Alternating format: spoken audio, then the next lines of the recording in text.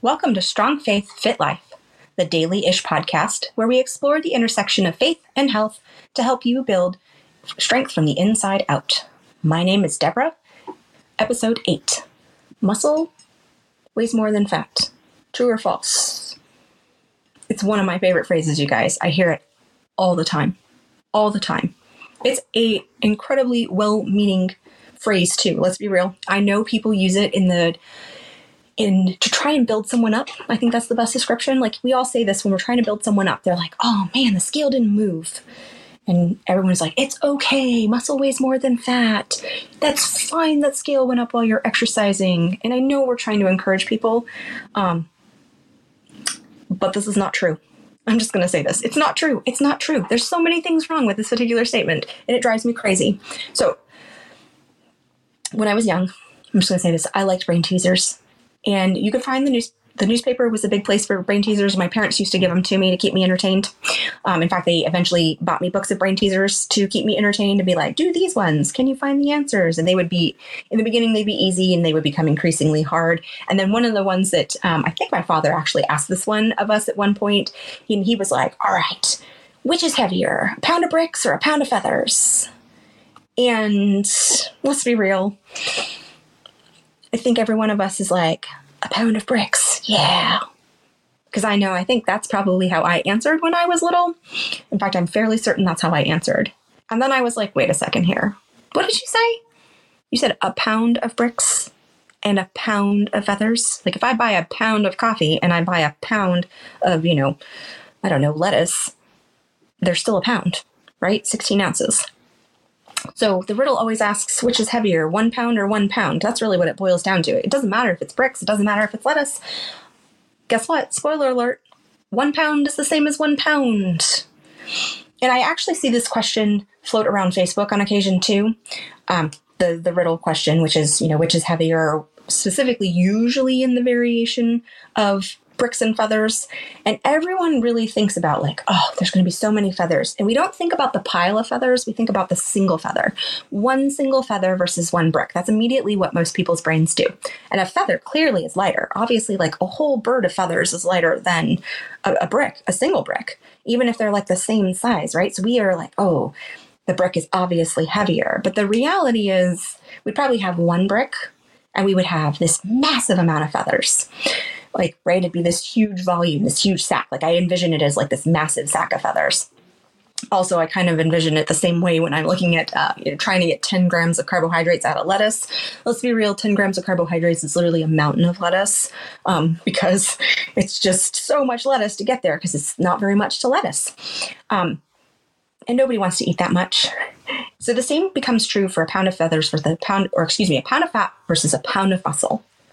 The truth of the matter is, metrically, 1 pound is 1 pound. Okay? I don't care. You can put them on the scale. 1 pound of fat is the same as 1 pound of muscle. What is different is the volume. If you're ready to take control of your health and align it with your faith, then head over to Facebook and join the community group at Strong Faith, Fit Life. That's Strong Faith, Fit Life. Okay, back to the show. Okay, we need to think about volume in this particular comparison. We don't want to, we think about the brick and we think, oh, that brick doesn't take up much volume, but feathers takes up a lot of volume. We think about the same thing, like one little thing of broccoli takes up much less volume than an entire plate of lettuce. The same is true for body fat and muscle, okay? Body fat is light. It's airy. It takes up a lot of space. Muscle is very dense. And it takes up a very little amount of space. And let's be honest, muscle can grow very rapidly when we're exercising, especially some of us that tend towards hypertrophy on our muscles. And so it seems that the scale is misbehaving. We think the scale is misbehaving, but is it really misbehaving? Well, the answer to that is no, because the scale is just a single metric point. And when you lose body fat, so you lean down, meaning your body itself trims down, and your muscles get a little bit bigger because they're not going to take up a lot of space. So like think about when we consume protein, like a chicken, like 4 ounces of chicken is like the size of a deck of cards. That's not very big, right? in comparison to our mountain of lettuce, that would be very, very small. We put them next to each other. The same applies when we do body fat and muscle. The body fat is very, very large. The muscle is very, very dense. So what happens is your body actually leans out, but the scale either A, stays the same, or B, actually grows just a little bit. And there's nothing wrong with that. But what the scale, when we're thinking about the scale, we think, oh, this thing should be going backwards. This thing should be trucking back down. I'm getting leaner, therefore I should be getting lighter. And that's not the case, because what we're doing when we get a little bit more muscle and we shed body fat is called body recomposition. We're actually reshaping the body so that the body is able to lean down and get a little bit more structure to it. And that's okay. The traditional method of actually gaining muscle and losing body fat is in a bulking and cutting method. So most of you guys would understand that, and this is this sort of big perception, like first you eat a lot of calories and you put on a lot of muscle density, and then you eat little calories and you pull off all the excess body fat and you lean down to the muscles. But there is a possible way to do both at the same time. You can't grow the same amount of muscle that you can when you're doing it in the traditional way, but you can get a little bit and you will lose a lot of fat. So that's body recomposition. Sorry, I just circled around and gave you guys that explanation twice, but I think it's important.